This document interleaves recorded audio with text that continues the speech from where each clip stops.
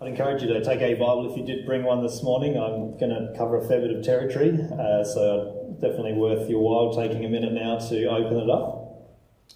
If you don't, listen carefully and I'll try and read it well for you. Thank you, Jay, for praying as well. Appreciate that, coming before God. So we're looking at 1 Samuel chapter 25 today, and then we're going to hit chapter 24 and 26 as well. So like I said, you'll get good value out of opening your Bible up. And we've got a narrative this morning, so we again switch our mind into that narrative zone. So narratives are one way that God uses his word to help us, one way of a facet of becoming more like Jesus. And the way we're going to see that is through a narrative, a story in the Old Testament here. So empowered by the Holy Spirit. As we've prayed, I'm just going to begin. I want to ask you the question, where do you seek saving from when your back is up against the wall? Or maybe this morning, as Frank's already touched on, you walked in here feeling like your back is against a wall. I mean, maybe it's the decisions that your children are making, putting your back up against the wall. Maybe it's what's going on at work, that work situation, where you just feel like your back is up against the wall. Maybe it's your marriage, maybe a past marriage, maybe a current marriage, where you just feel like your back is up against the wall. Where do you seek saving from when you're in that situation? And we use saving in church often more of a big picture salvation. But here it's, and you'll see in the text, but it's more of a how do you rescue yourself? How do you make it work? How do you resolve the situation is how I'm using saving today. And we're going to see in God's word a few people who have their backs up against a wall. And to be precise, it's 2 kings, a beauty and a fool. So some quick context to refresh your memory from last time I preached, or if you're newer or visiting today, it's wonderful to have you here. And so this is a narrative from ancient Israel. Samuel is the prophet of the Lord God, and Samuel has earlier on anointed David as the future king of Israel. So that's David of David and Goliath fame, if you're familiar with that. But the current king is King Saul, the first king of Israel, and Saul is on the hunt to kill David. The chase is on, and here it is, and we're going to start in chapter 24 of 1 Samuel. When Saul returned from following the Philistines, the enemy, he was told, "Behold, David is in the wilderness of En-gedi." Then Saul took 3,000 chosen men out of all Israel and went to seek David and his men in front of the the wild goats' rocks. And he came to the sheepfolds by the way, where there was a cave, and Saul went in to relieve himself. Now David and his men were sitting in the innermost parts of the cave. And the men of David said to him, "Here is the day of which the Lord said to you, Behold, I give your enemy into your hand, and you shall do to him as it seems good to you." Then David arose and stealthily cut off a corner of Saul's robe. And afterward David's heart struck him because he had cut off a corner of Saul's robe. He said to his men, "The Lord forbid that I should do this thing against my Lord, the Lord's anointed, to put out my hand against him, seeing he is the Lord's anointed." So David persuaded his men with these words and did not permit them to attack Saul. And Saul rose up and left the cave and went on his way. How would you feel as David? How would you respond as David?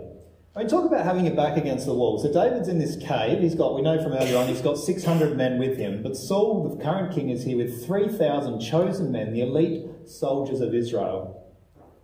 He's being chased down to be killed, and he's in a cave, presumably with the soldiers right outside the doorway waiting for their king.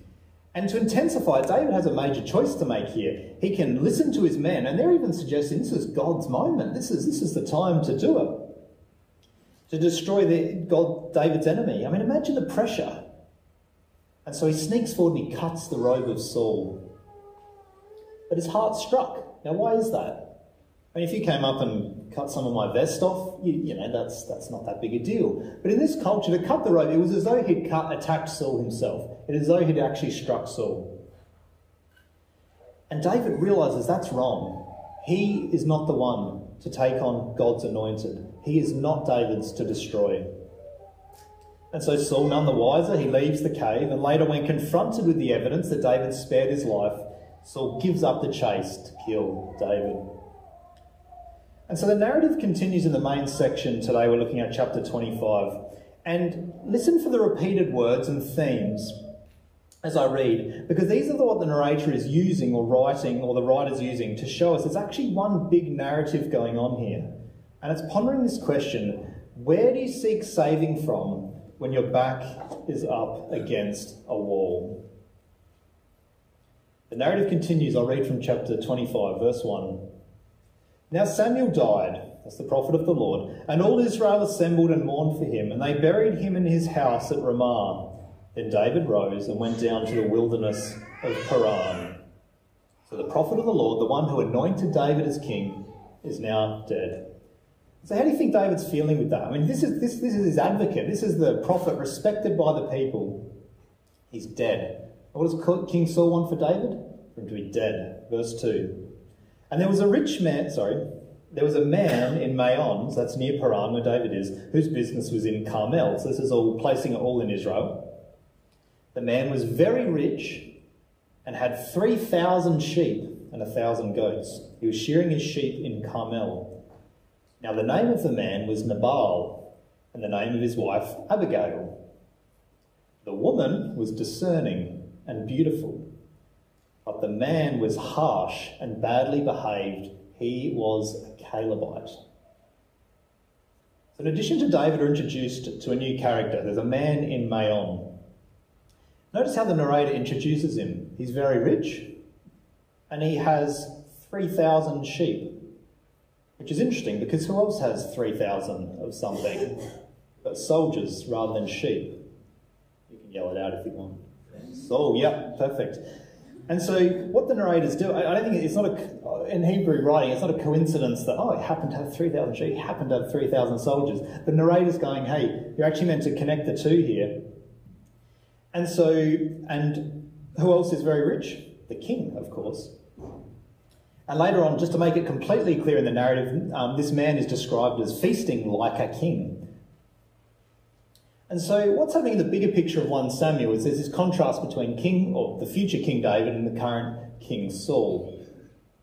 And so here in this odd little narrative that comes up here where Saul seemingly disappears, you sort of go, where'd Saul go?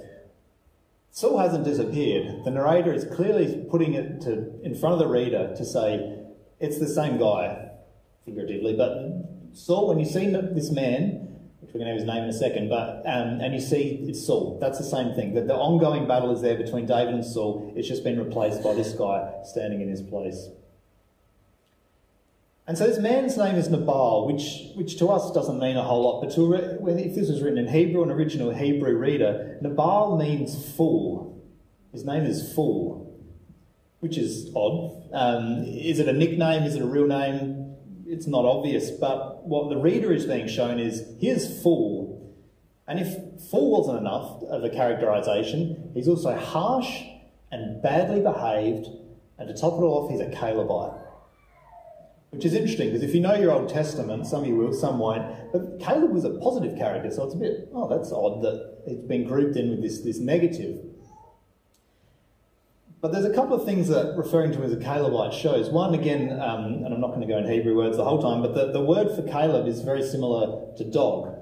And so in this culture, dogs, that's not positive. He's calling him a dog, basically, by saying he's a Calebite, he's a dog. Harsh, badly behaved dog. And the other interesting one is it puts him in as a person in the country of Israel, and the land where where Nabal is from, where the tribe, the people of Caleb would be, is actually the same place as where David's family is seen to be from. And so they may well be distant relatives, or at least well known to each other. So hold that thought. So we have Nabal, the harsh, badly behaved, very rich, dog-like fool. From the narrative's perspective, this is King Saul. And the other character, Abigail. And notice the simple contrast. She's beautiful and discerning. So we have the characters, David, Nabal, Abigail. Reading from verse 4, chapter 25. David heard in the wilderness that Nabal was shearing his sheep. So David sent 10 young men, and David said to the young men, "Go up to Carmel and go to Nabal and greet him in my name, and thus you shall greet him. Peace be to you, and peace be to your house, and peace be to all that you have. I hear that you have shearers. Now your shepherds have been with us, and we did them no harm, and they missed nothing all the time they were in Carmel. Ask your young men, and they will tell you. Therefore, let my young men find favour in your eyes, for we come on a feast day. Please give whatever you have on hand to your servants and to your son David." When David's young men came, they said all this to Nabal in the name of David, and then they waited. And Nabal answered David's servants, "Who is David? Who is the son of Jesse? There are many servants these days who are breaking away from their masters. Shall I take my bread and my water and my meat that I have killed for my shearers and give it to men who come from I do not know where?" So David's young men turned back and came back and told him all this.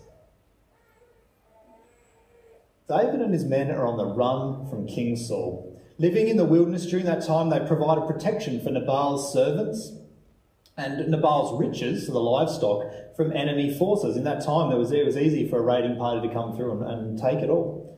So David and his men, they've been generous. They've blessed Nabal. They've come now seeking some sort of gift, we could say payment, for their protection. And David's greeted him with peace and humility.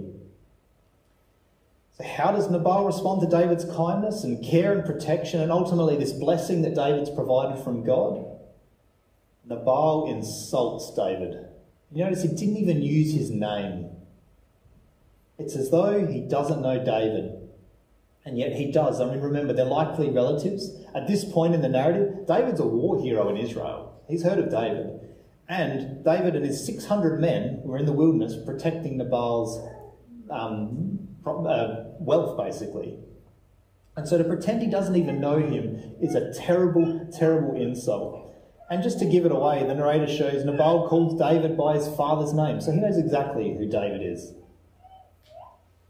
His response is a grave, evil and serious insult against David. How would you respond? I mean, you're already on the run from the king wanting to kill you. You've carefully protected this relative's wealth, probably hoping you'd get some benefit later on from it. He's been blessed significantly from you. And when you're hungry, when you're desperate, you're in the wilderness, hoping for some sort of blessing in return, what do you get? A serious evil insult. Where do you seek saving from when your back is against the wall? Here's how David responded in verse 13. And David said to his men, "Every man strap on his sword." And every man of them strapped on his sword. And David strapped on his sword. And about 400 men went up after David, while 200 remained with the baggage. David's back is against the wall. He's insulted, he's hungry. Where's he going to get saving from? His sword, his sword, his sword. Because earlier in 1 Samuel, when the same configuration happened, 400 men went with David, 200 stayed behind, people died. So David sent originally his young men to Nabal, but now one of Nabal's young men goes to our other character we've been introduced to, Abigail. Verse 14. But one of the young men told Abigail, Nabal's wife, "Behold, David sent messengers out of the wilderness to greet our master, and he railed at them," or screamed at them. "Yet the young men were very good to us, and we suffered no harm. We did not miss anything when we were in the fields, as long as we went with them. They were a wall to us, both day and by night, and all the while we were with them keeping the sheep. Now therefore know this, and consider what you should do, for harm is determined against our master and against all his house, and he is such a worthless man that no one can speak to him." So we get this further insight into David's blessing to Nabal. And did you see the shepherd imagery there that comes through with David? They were a wall to us, keeping the sheep. And David's original day job was a shepherd. So David knows how to care for sheep. And this young man of Nabal's servants takes what David said about them really caring, and he raises the bar, and he tells Abigail and warns her, because everyone except Nabal can see that Nabal's insulting, angry response. And it's interesting, the servant actually doesn't refer to Nabal by his name or as fool, but he refers to him as my master. But we do see what the servants think of him. He is such a worthless man, no one can speak to him. And the servants know it's going to be bad for them all. Nabal would do well to listen to his servants, but he doesn't. And harm in the form of David and 400 armed men is coming his way now. It raises the question, are you with David here? I mean, David's been a blessing. David took on Nabal's wealth like his own. He protected it. He shepherded it. And what about you and your family? You've been a blessing. In your marriage, you've been a blessing. In your workplace, you've been a blessing. And what do you get back? Do you get gratitude? Do you get a blessing in return? What happens when your back is against the wall in these scenarios? So often it's insults and evil comes back. Remember Saul? If you're familiar going back earlier in 1 Samuel, David fought for him. David, the shepherd boy, faced the giant Goliath when Saul, the tall, armoured king of Israel, was meant to be the one to go out and face Goliath. But David faced Goliath. David led King Saul's army. He risked his life in battle, and David didn't ask for anything in return. David has been a blessing to King Saul, and yet in return, Saul just has David's back against the wall, trying to kill him. I mean, who's had enough with that? I mean, maybe David is right. Maybe it's time to deal with Saul. Where do you seek saving from when your back is against a wall? Maybe responding like David seems like a pretty good option. So far, Abigail has been characterised as the opposite of her husband. So how will this discerning woman respond to David and the blessing from God? From verse 18, then Abigail made haste and took 200 loaves and 2 skins of wine and 5 sheep ready prepared and 5 seahs of parched grain, 200 clusters of raisins and 200 cakes of figs, and laid them on donkeys. And she said to her young men, "Go on, behold, I come after you." But she did not tell her husband Nabal. And as she rode on the donkey, she came down under the cover of the mountain. Behold, David and his men came toward her, and she met them. The narrator jumps across to David to give the reader insight into what David's thinking. In verse 21, now David had said, "Surely in vain I have guarded all that this fellow has in the wilderness, so that nothing was missed of all that belonged to him, and he has returned me evil for good. God do so to the enemies of David and more also, if by morning I leave alive so much as one male of all who belong to him." David has blessed, Nabal has insulted, and David is going to be the self-appointed judge and executioner. The narrator jumps back to Abigail. Remember, Abigail, the wife of Nabal, is approaching 400 insulted, angry, sword-carrying men. How do you feel meeting them? But she does. And it's a long speech. And long speeches in Hebrew narratives are significant. So I'm meant to take notice of what she says. And throughout this, it's a little bit hard to follow, but she refers to David as my Lord out of respect. But she also refers to the Lord, the covenant God of Israel. So listen carefully to follow or read along. Verse 23.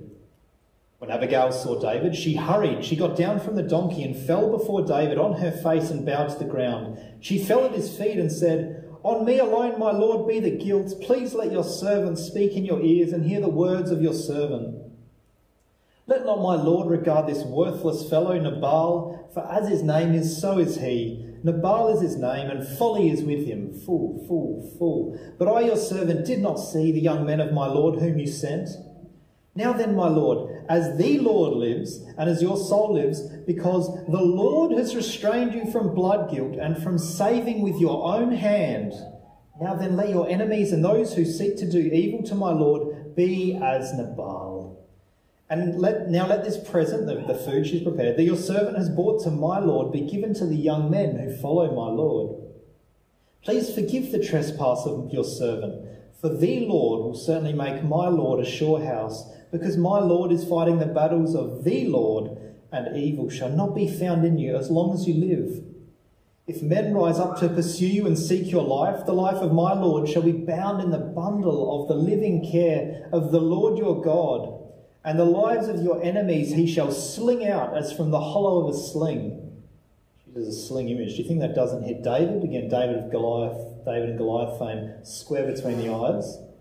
And when the Lord has done to my Lord, according to all the good he has spoken concerning you, and has appointed you prince over Israel, my Lord shall have no cause of grief or pangs of conscience for having shed blood without cause, or for my Lord working salvation himself. And when the Lord has dealt well with my Lord, then remember your servant. Where do you seek saving from when your back is against the wall? Discerning, and we can see godly Abigail in a prophetic-like way, remembering Samuel the prophet of the Lord has died. I'm not saying she is a prophet, but she is acting in what she's speaking, a prophetic-like way, has reminded and rebuked David that seeking to save himself through the killing of Nabal, remember Saul, is sin. The Lord will care for David. The Lord will fulfill the promises to David. The Lord will deal with those who are against David. David does not and must not try to save himself. That is God's role. And yes, David feels like his back is against the wall facing Saul and this character Nabal that has placed themselves against David. So how does the sword-carrying, insulted, back against the wall David respond? He responds with praise to God. He praises God for sending Abigail and her godliness to remind and rebuke him, and he receives the gift that she's brought and calls off the vengeance march. Verse 32. And David said to Abigail, "Blessed be the Lord, the God of Israel, who sent you to this day to meet me.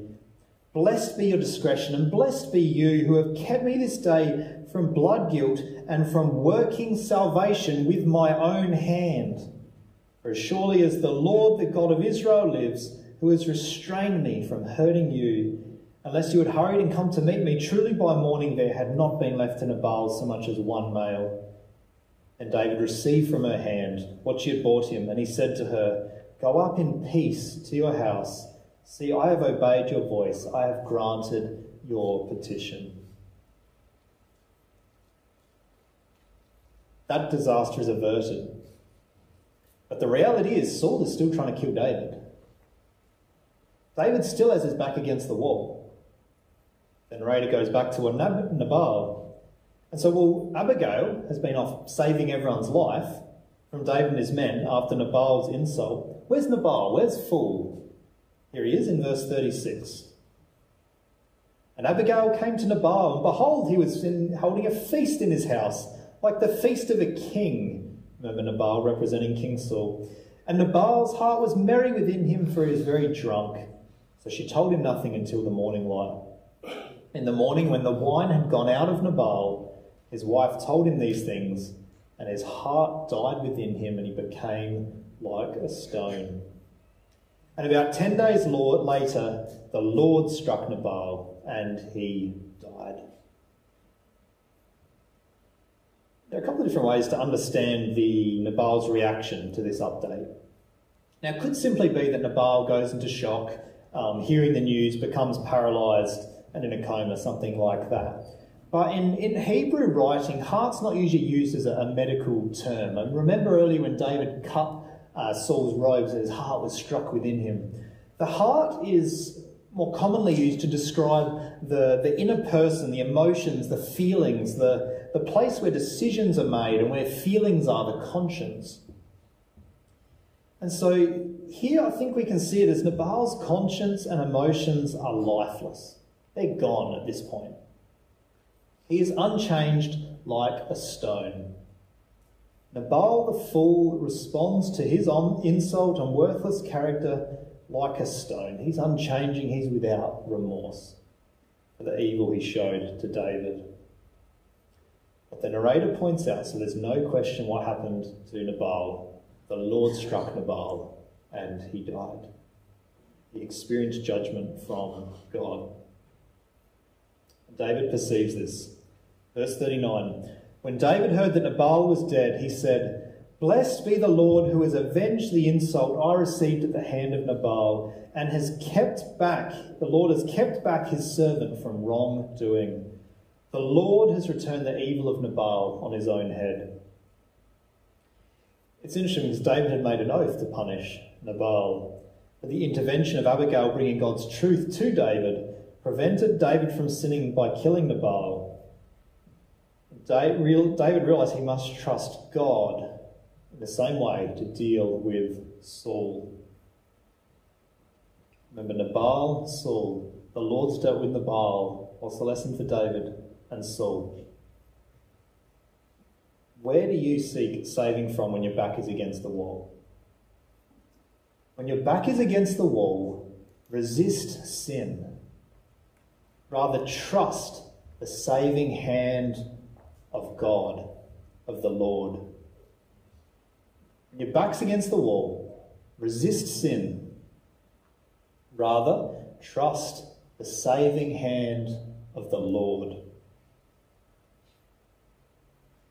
We jump across to chapter 26 to complete the larger narrative unit. And again, you listen for the connections. In chapter 26, then the Ziphites came to Saul at Gibeah, saying, "Is not David hiding himself on the hill of Hachil, which is the east of Jeshimon?" So Saul arose and went down to the wilderness of Ziph with 3,000 chosen men of Israel to seek David in the wilderness of Ziph.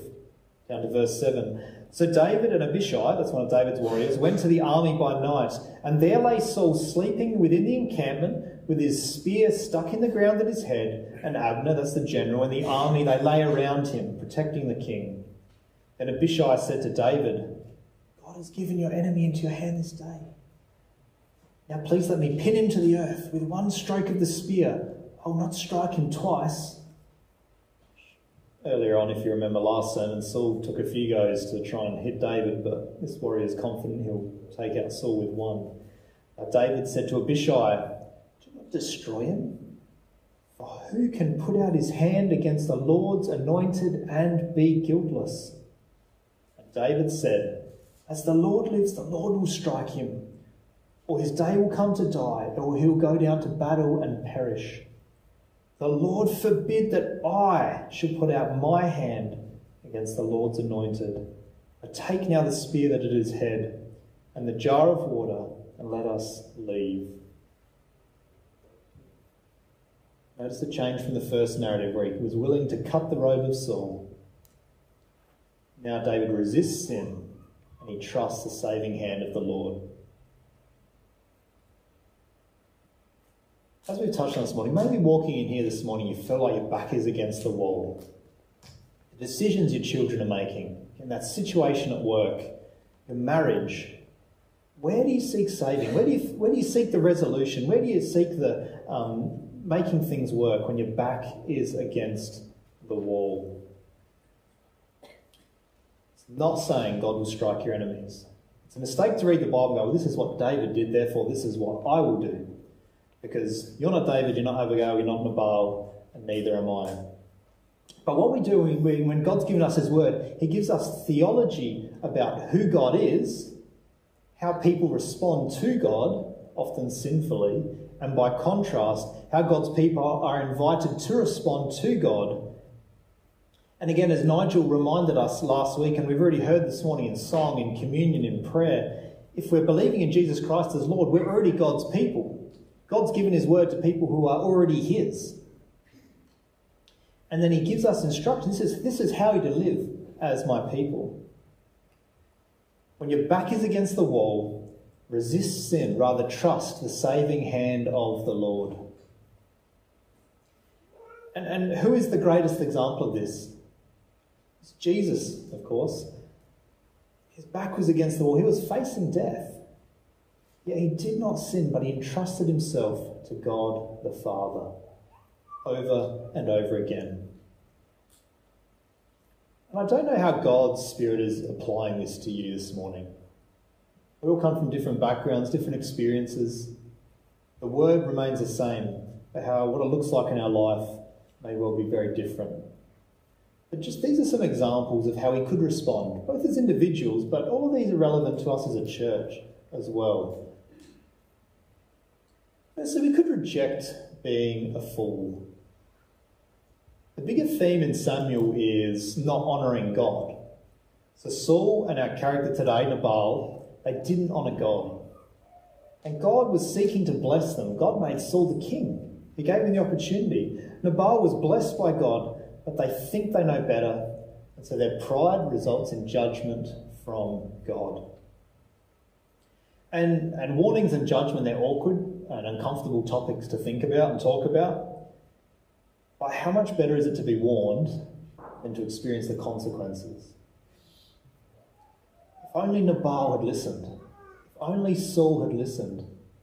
Maybe this morning for you, if only you would listen. You're in a blessed place because you're in church this morning. And this morning you've heard the good news of Jesus Christ. You've heard the gospel. Young people here today, older people here today, there's a warning here. Reject being a fool and receive the blessing of God. It's the good news of Jesus. The blessing of God is the good news of Jesus that we've already heard about this morning. Reject being a fool. Secondly, a way we could apply this is to receive godly people.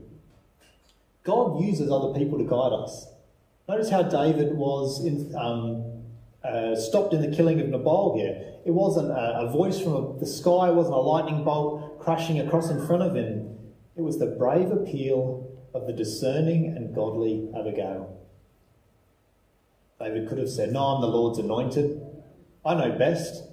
But he was able to perceive that someone else had wisdom from God. And he listened. So consider seriously when a fellow Christian that's close to the situation offers a godly reminder or rebuke. Receive godly people. Remember God's promises. Abigail reminded David of God's promise that he would be king. He didn't have to make it happen by his own hand. God had promised and God was going to come through. Maybe as your back's against the wall, you're feeling impatient. Be reminded that God has promised his purposes will come to pass. Maybe you're feeling insulted, but God has promised his justice. Maybe you're feeling under-resourced. God has promised his provision. And there's so many more promises in Scripture. And again, our example, our Saviour Jesus, he had more right than anyone to save with his own hand.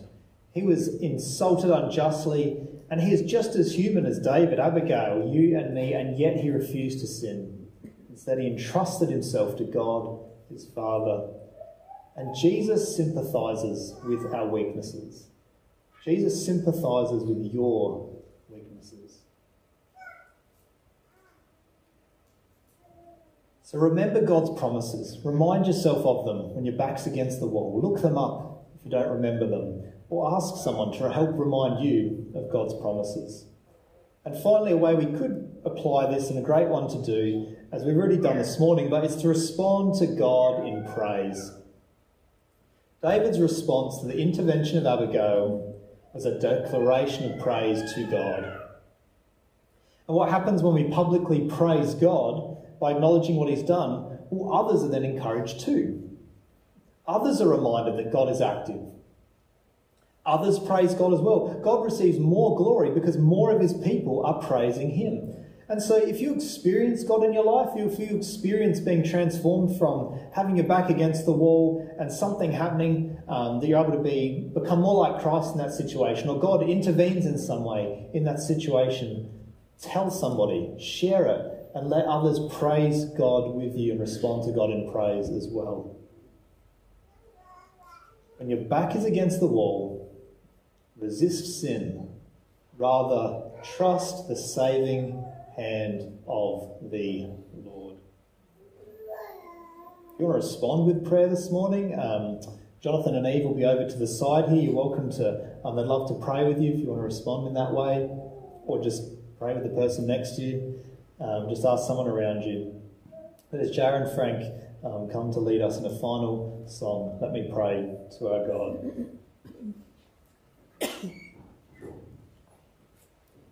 Our Lord, the Lord, your word is always relevant. In these stories, it's incredibly engaging as we see these characters. I'm sure that we all in some way see ourselves through them. Help us to apply your word to us this morning. Help us to resist sin. in our situations. Help us to respond in praise. Help us to trust your saving hand in our situation rather than our own.